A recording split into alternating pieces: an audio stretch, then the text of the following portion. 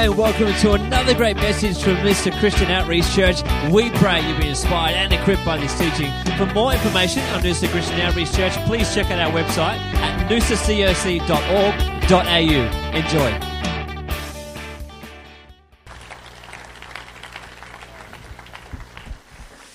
Thank you, Benjamin.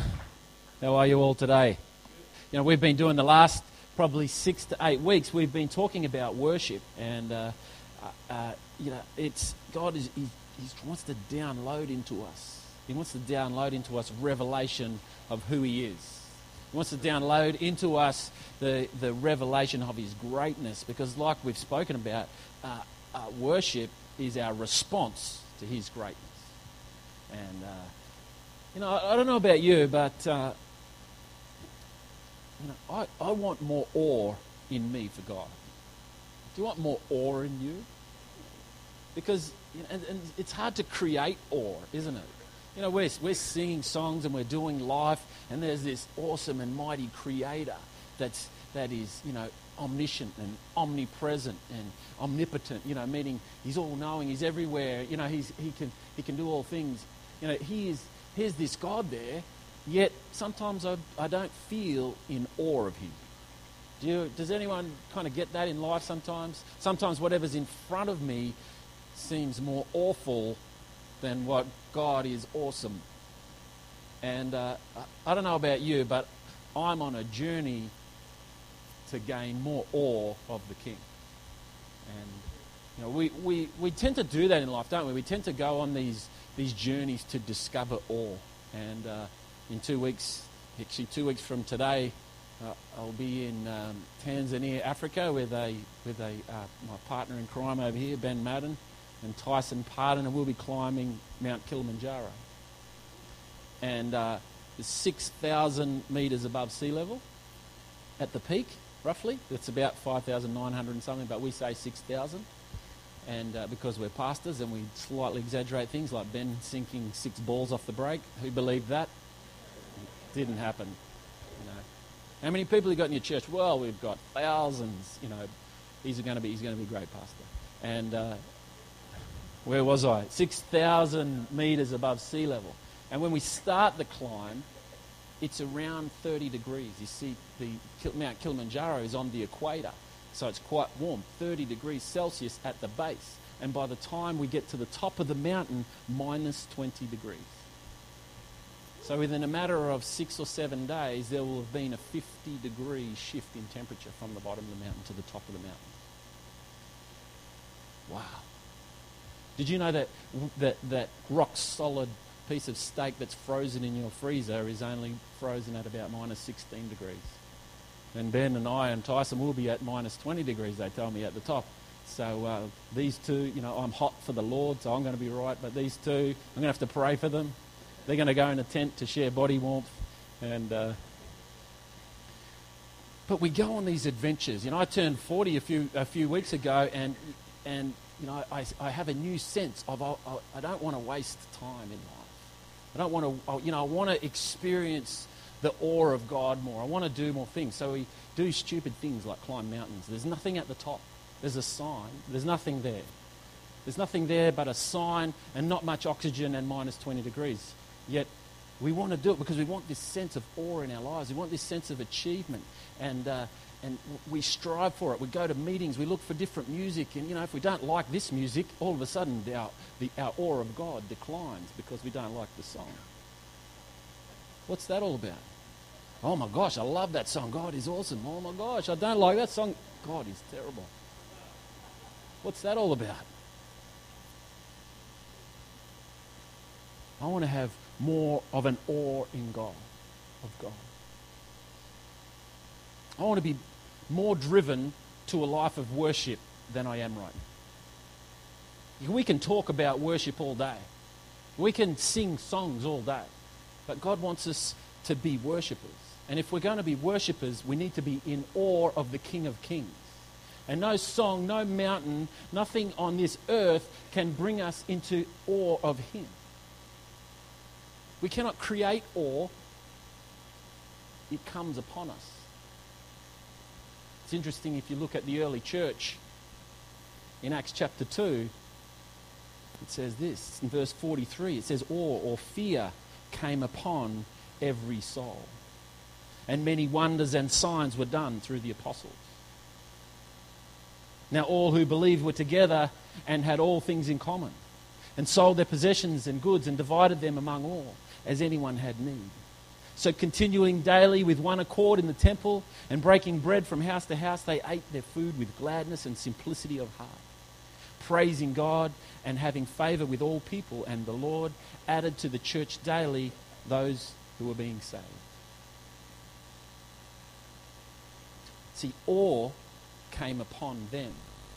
They didn't go and find it. They didn't choose the right songs. They didn't get to the top of the mountain. Awe came upon them.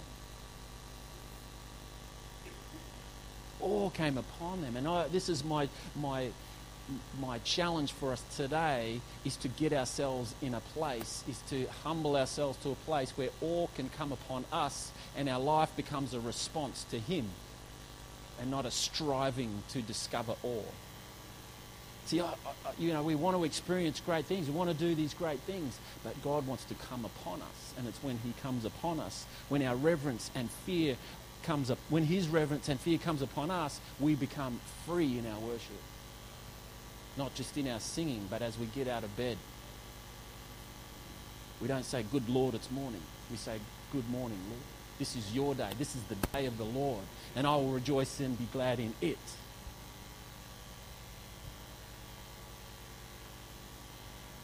I want to see people set free from anxiety and depression and loneliness and these big ticket struggles that we see around our nation today. I want to see people set free from them more than I'm seeing right now. I don't want finance to be the major decision maker in our lives. You find that our finances tend to drive us into different decisions about where we live, about what we do, about how we're going to whether we're going to go this way or that way. I don't want finance to be my driver. I want the Spirit of the Lord to lead me. Yet sometimes the things in my life cry out louder than the leading of the Spirit. It's tough to create awe, though, isn't it? You know why? Because it comes upon us. So here's the thing. How does it come upon us? When does it come upon us? What do I have to do to become in awe of the King of Kings? What do I have to do? Where do I have to go? How do I have to act? Let's just take a step back. Acts 2, 37 to 47. You see, prior to this, it says God poured His Spirit out on all flesh. In chapter 2, verse 37, it says, repent. And let every one of you be baptized in the name of Jesus Christ for the remission of sins. And you shall receive the gift of the Holy Spirit. For the promise is to you and to your children and to all who are afar off, as many as the Lord our God will call. And with many other words he testified and exhorted them, saying, be saved from this perverse generation. Then those who gladly received his word were baptized, and that day about 3,000 souls were added to them. And this is the verse prior to what we just read earlier. And they continued steadfastly, and they devoted themselves to the apostles' doctrine and fellowship, in the breaking of bread and in prayers. Then is the next word. Then fear, awe came upon them. See, they didn't decide to be in awe of the Lord. They decided to devote themselves to the things of God. And when they devoted themselves to the things of God, then awe came upon them. And once awe came upon them, signs and wonders happened. They became one. It says they had all things in common. Can you imagine? Look around the room. Do you have all things in common with people? Now, Kristen and I, there's a few years between us, I think about 8 years. And once we got married, I discovered that her taste in music was horrific to my ears. And it still is. She has no recollection, no memory of the great movies and TV programs of the 70s and 80s. It feels like when we're talking about music or, popular culture, that we have nothing in common. Yeah, here we are, 14 years later, still deeply in love. I know I am. She doesn't even like Seinfeld. Unbelievable. One of the big things that we hear when we talk to people who are struggling in their marriages, when they're struggling in relationship with people, is they say, we've just got nothing in common anymore. It's great when you get married because there's a buzz and there's romance, and just holding hands sends the tingle through your body and it feels like you've just got everything in common. Yet the reality is, she's into music from the 90s. Nobody is into music from the 90s. I don't even understand that. She's into TV shows like Dawson's Creek. Where are the great shows like Welcome Back, Kotter, and all those magnificent ones? You see, here's the thing.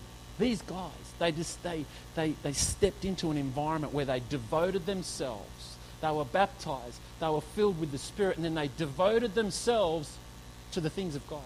They devoted themselves to the apostles' teaching, to fellowship, to the breaking of bread, and to prayer. And when they devoted themselves to these things, then an awe, then a fear of the Lord came upon them, and signs and wonders were done, and they had everything in common. Here's the key to having everything in common. Make Jesus your everything. And then you will have everything in common. See, when Jesus is my everything and He's your everything, we can be interested in anything and still have everything in common. See, we can have interests, all those interests, those things that we have in common are just our flesh, are in the soul realm. But God wants us to have everything in common in our eternal desires, in our what satisfies us deeply. What satisfies us deeply is Jesus Christ. But we don't know that. We don't get the fear. We don't get the awe. We don't get to respond to Him until we devote ourselves to Him. You see, we discover eternal life and it touches us in our heart. Therefore, we desire salvation. And out of our desire, we make a commitment to Him. And then we're baptized and we're filled with His Spirit. And after we're filled with His Spirit, it doesn't end there. Then we need to begin a life of devotion to His ways. And as we devote ourselves to His ways, to His teachings, to His wisdom, to fellowshipping with our brothers, to having communion with each other, breaking bread with each other, and to praying together, then an awe will come upon us. And let me tell you, this community of Noosa, this Shire of Noosa, needs the people of God to be full of awe of the King of Kings. Because when we are in awe of Him, we are not concerned about what is in front of us. We are just responding to His greatness. We are speaking to people out of His greatness, not out of our lack. Not out of what we don't have in common. See, being filled with the Spirit and being devoted to His ways makes you a very unreasonable person. God wants us to be unreasonable in our faith. He doesn't want you to be convinced out of your faith. See, if we have a faith based on reason, then someone can reason us out of it. He wants us to be unreasonable in our devotion, unreasonable in our faith towards Him and His ways, unreasonable in our approach to God's goodness. Whatever is in front of us. No matter what the lack is, no matter what the area of doubt is, we need to be unreasonable that God is able beyond what is reasonably in front of us. An unreasonable devotion to discipleship. We challenge, part of our vision, our 1, 2, 3 this year, is to commit to growing in our understanding of Christ and the Lord and His Word. We need to be unreasonable in our commitment. We may have been in church all of our lives. For me, I've been in church for 40 years. For the first 15, church was inflicted on me. For the last 25 years, I've been inflicted on me. Sometimes, you get put in a place. Sometimes you put yourself in a place. Either way, we can think that we know it all after a period of time, but we need to be continually devoting ourselves to the process of discipleship. And as we become disciples, there's a difference between discipleship and discipline. Discipline is about disciplining ourselves to follow a principle. Discipleship is about following a person. See, we need to commit ourselves. We need to follow Christ. We discipline ourselves in the ways of God. We're disciples in, Lord, what are you doing? I'm going to head in that direction. There's great reasons, though, why we can't do things in the area of discipleship, why we can't pick up the Bible and read it. Great reasons. I'm too tired. I'm too busy. Master Chef's on TV. Reruns of Dawson's Creek are on TV. Whatever your show is. If Welcome Back Cotter's on, that's a good reason not to read the Word. I'm just kidding. There are great reasons not to get into His Word and to pray. There are great reasons not to spend time with friends and family. But we need to be unreasonable in our prayer life. We need to unreasonably. I love what one of the old Wesley brothers, I think it was Charles Wesley, said, I'm so busy today, I need another hour of prayer before I get going. We need to be unreasonable in our faith and knowing that as more in the natural is in front of us, we need to be unreasonably creating more in the spiritual preparation before that. We need an unreasonable devotion to Him and His ways. We need to have an unreasonable devotion to fellowship. There's a bit of talk in our leadership at the moment about the difference between agreeing and agreements. I guarantee that we all disagree on a number of things. We all disagree on different aspects of the Word of God. We all disagree on who the greatest rugby league or AFL team is. We all disagree. Who won the rugby last night? Draw. Oh my gosh, sorry, I was praying, preparing for the message, and I missed the game.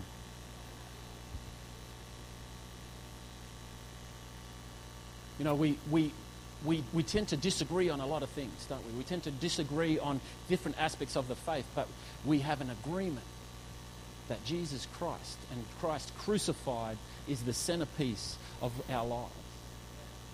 See, we can disagree on many things, but there's one thing that we have an agreement on, and that we are saved, that we are healed, that we are delivered, that we are eternal because Christ died and rose again. So I can have I love deep, robust discussions or arguments for the rest of you. I love those things, talking about the Word and getting sharper and sharper in the ways of God. But because I know that my community with you, my love for you, is not based on whether we agree of some doctrine. Our agreement is on that Christ crucified has set us both free, and we are eternal brothers and sisters. And we'll get sharper in doctrine and truth as we discuss those things, but they will never become an offense between you and I. My love for you, and I hope your love for me, is based on the fact that we are related. Not based on the fact that we agree on specific finer things in life and in the Word. God wants us to be people who have an agreement based on Christ as our foundation. And this is why, we have churches around the world now having communion once a month, once every, and if we are unreasonable in the church world because we've chosen every week to set aside time to remember that Jesus died on the cross for each of us. We do it every week. We do it every week because that is the central theme of the church. The central theme of the church is that Christ, He is our cornerstone. And we want to remember that moment. There is much to learn about character. There is much to learn about how to live and principles and healing and all these different things. Yet we need to constantly remind ourselves that the chief cornerstone of life is Jesus Christ and Him crucified. So we take that bread, we take that cup, and we remember every week what He did for us. You have an unreasonable devotion to prayer. Some of my favourite times on a Sunday is in the prayer meeting before church. At 9 o'clock every Sunday, if you're just sitting around home, you need to come in and get into the pre-church prayer meeting, because it's a stirred up place. The Spirit of the Lord is in there because there's so much agreement. There's a faithfulness. There was a great stirring in there this morning, and I just wanted the church to continue in there. It was fantastic. See, we're unreasonable in our devotion to prayer. And it's as we become unreasonable in these areas that we gain an awe of Him. And here's the thing. It's not in me. It's in us. They were devoted. He says, go and make disciples, not of individuals, but of nations, of people groups. God is always talking to we and to us. He's saying, maintain the unity.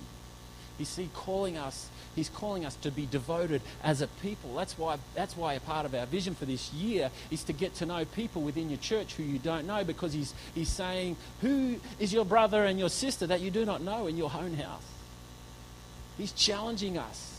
He's challenging us to be devoted to each other.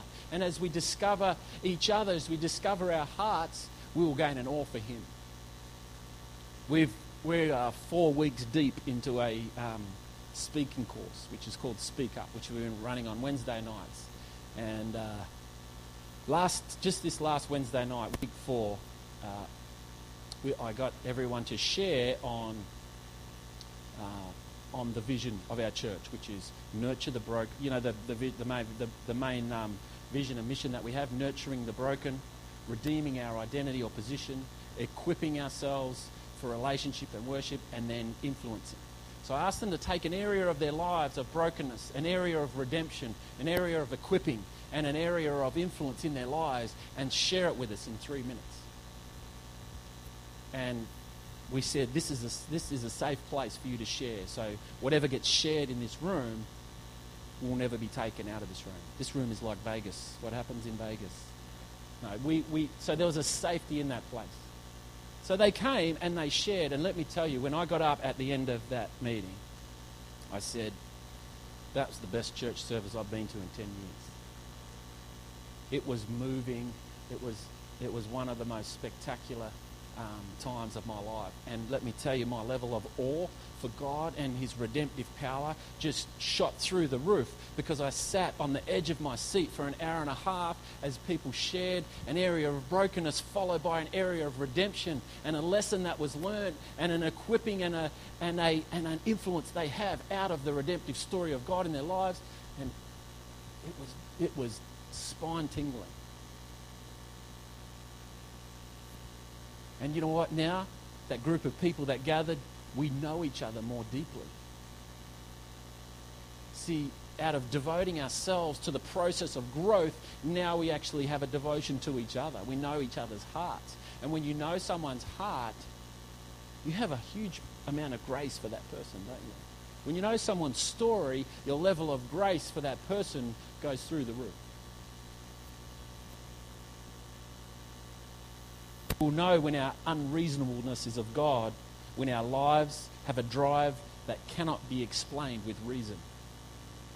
See, most people's drive in life can be explained with reason. I need more money to buy more toys, to go on bigger holidays, to buy a better house, to do these things.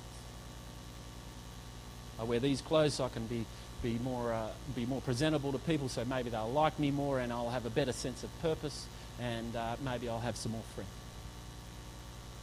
See, they're reasonable things to do.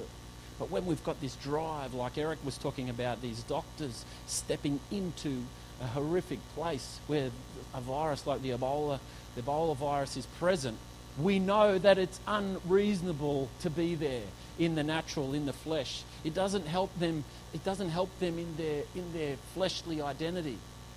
It's unreasonable. There's a devotion to God liberating people. You know, when the plague hit Rome in the first few centuries, people just disappeared out of town. And do you know who stayed? The Christians stayed. And a lot of them died.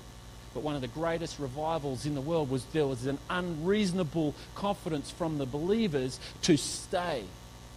when things looked like they were going nowhere.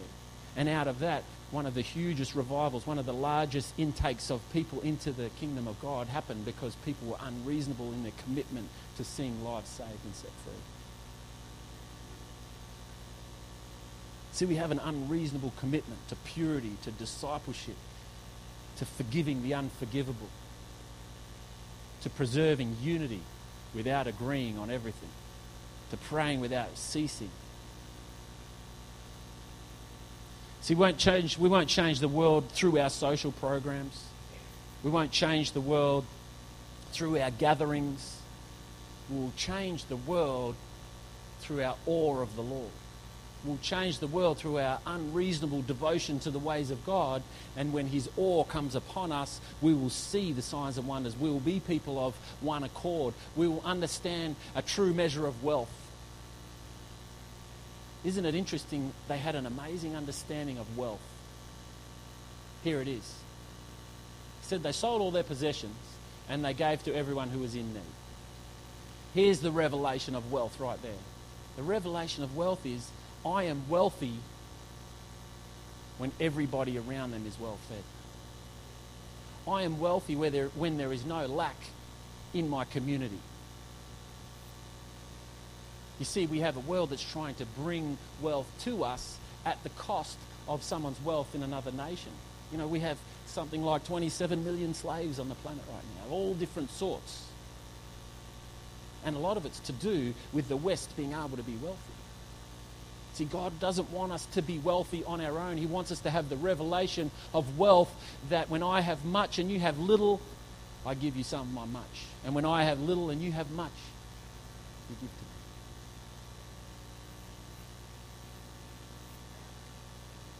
You know, presentation is important. It's great to sing good songs. It's great to have a food program. It's great to go out into the streets. It's great to do great things. You know, the Bible says, bring to Him a new song, play skillfully with a shout. It says, give your bodies as a living sacrifice.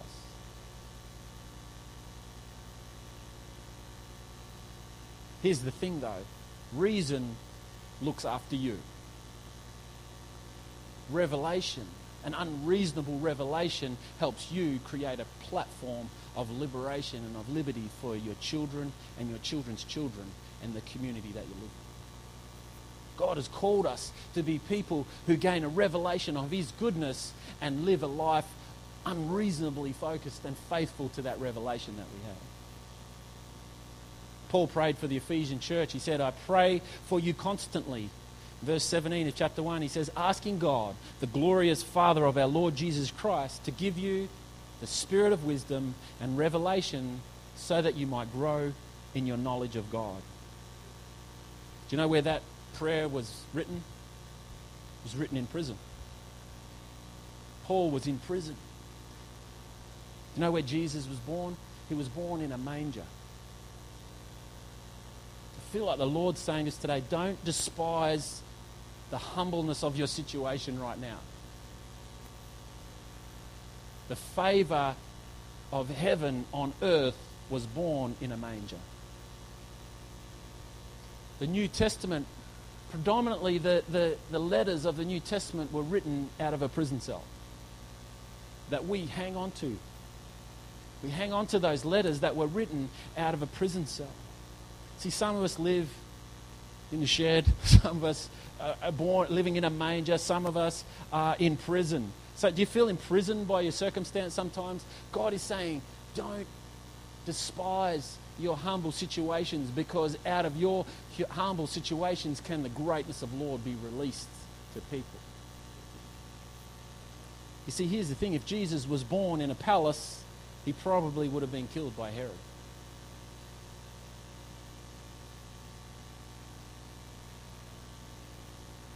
Paul's praying this amazing prayer for us, that we would receive wisdom and understanding and revelation. And where's he doing for it? While he is in prison, he's praying for liberty for everyone else. He's not praying for his own liberty. He's praying for everyone else's liberty and revelation while he is in prison. See, the prisons or the circumstances or the contradictions we go through, they either turn us into a people of reason or into a people of revelation. And God wants us to be a people who act on the revelation of who He is, not on what's reasonably in front of us. Reason sounds like this: did God really call me here? Am I really the right person? Maybe there's another town. Maybe there's another partner that I should be with. These are reasonably important questions to ask yourself.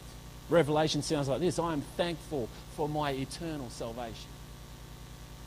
Revelation says, I pray that you may have all wisdom and revelation.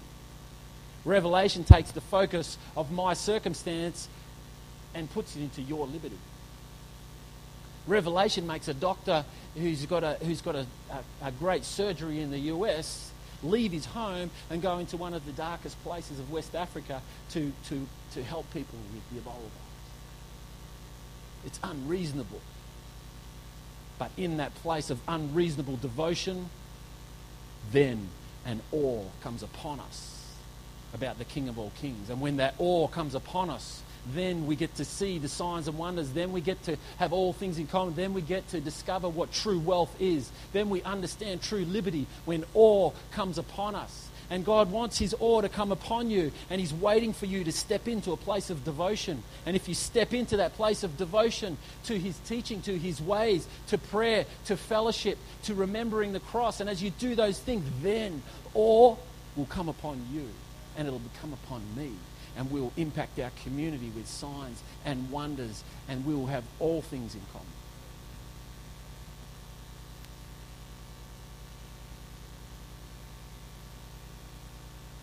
I have an abundance when there is nobody around me in need. That's an unreasonable approach to life. And it's the exact one that He's calling us to live in. Why doesn't the band jump up? See, God doesn't want our prisons, God doesn't want the humbleness of our situation to rob us from the call. See, if you're in prison and you're on call, then you just shift your approach. See, Paul's in prison and he's called to reach the Gentiles, but he couldn't get there because he was in prison. So because he remained on call, he says, well, I'll write letters to them instead. Here's the problem. If you use reason to think about your prison, you're just in prison. And who knows how bad prison is when you're not focused. If you're not focused on the call of God while you're in a hole, then the hole becomes pretty dark and pretty small. When you're focused on the call of God, when you're devoted to the goodness of God, then no hole can trap you. There is a strategy, there is a solution, there is a way to keep going in the call, like Paul found that he wrote 2/3 of the New Testament while he was in that pit.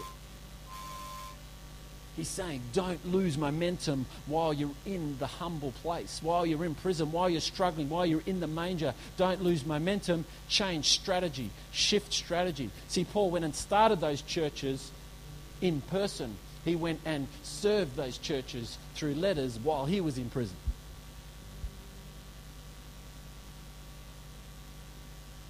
John's call, Joseph's call, Daniel's call, Paul's call.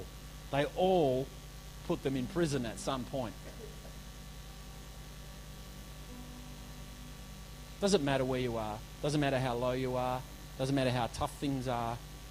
God has this amazing capacity to work things together for good as we remain on purpose, according to His will, called to His purposes. He has this amazing ability that goes through anything that we understand.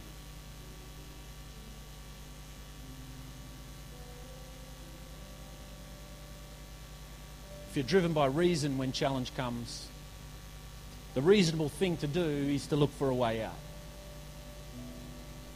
If you're driven by revelation when challenge comes, then you have an unreasonable energy and an unreasonable confidence to keep going, to persist, to dig deep, and to see God's will be done. See, our challenges want to isolate us. Our challenges want they challenge us to step out of where we're at. And when we step out of where we're at, we know what Proverbs says. It says, he who isolates himself seeks his own desires. He who isolates himself seeks destruction. He's called us to be a we. He's called us to work together and to be a family. He's called us not to base our desire and our dreams purely on reason. And God's saying to each of us, He's saying we're all always constantly in a time of promotion. He's always looking for ways to enlarge us. You know, we know that verse. His eyes go to and fro, looking for those who are loyal to His ways so that He can strengthen them, so that He can promote them. He wants to promote us. But we need to remain on call wherever we're at. In our anxiety, in our depression, even though these times are dark, we need to know that He has called us. In our sickness, in our lack, He has called us. And He's calling us today to remain faithful to that call, to be devoted to Him and His ways and to His people and to each other and to prayer and to remembering Jesus Christ crucified. And as we remain devoted, He will then fill us with awe of Him. And it's in that place of awe that His goodness will bless others. Why don't you stand with me today?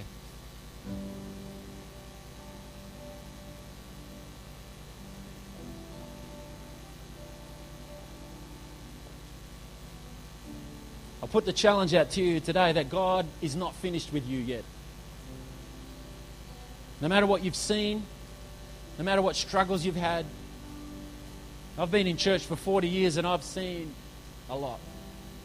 A lot of things that would give me a reasonable reason to walk away from churches and people of God. Look at all the horrible things that we do. But God's given me a revelation that He's never finished with any of us yet. And He wants us to be faithful to Him and to look deep into the heart of each other and find the goodness of God.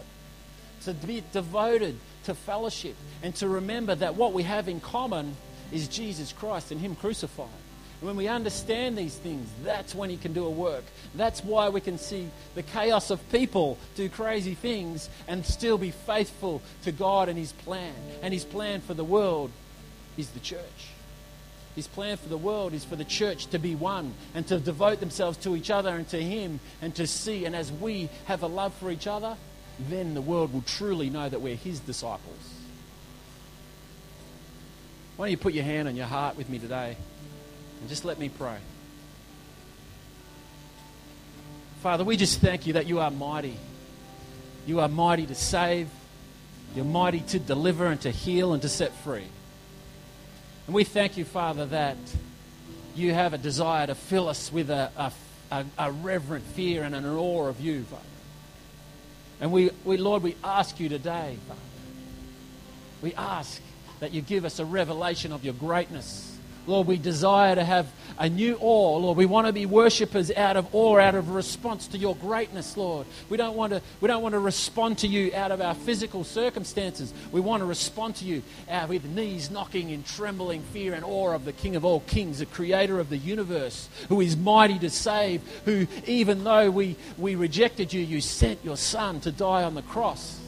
We thank You, Father. We just ask that the impartation of awe would be upon Your people today.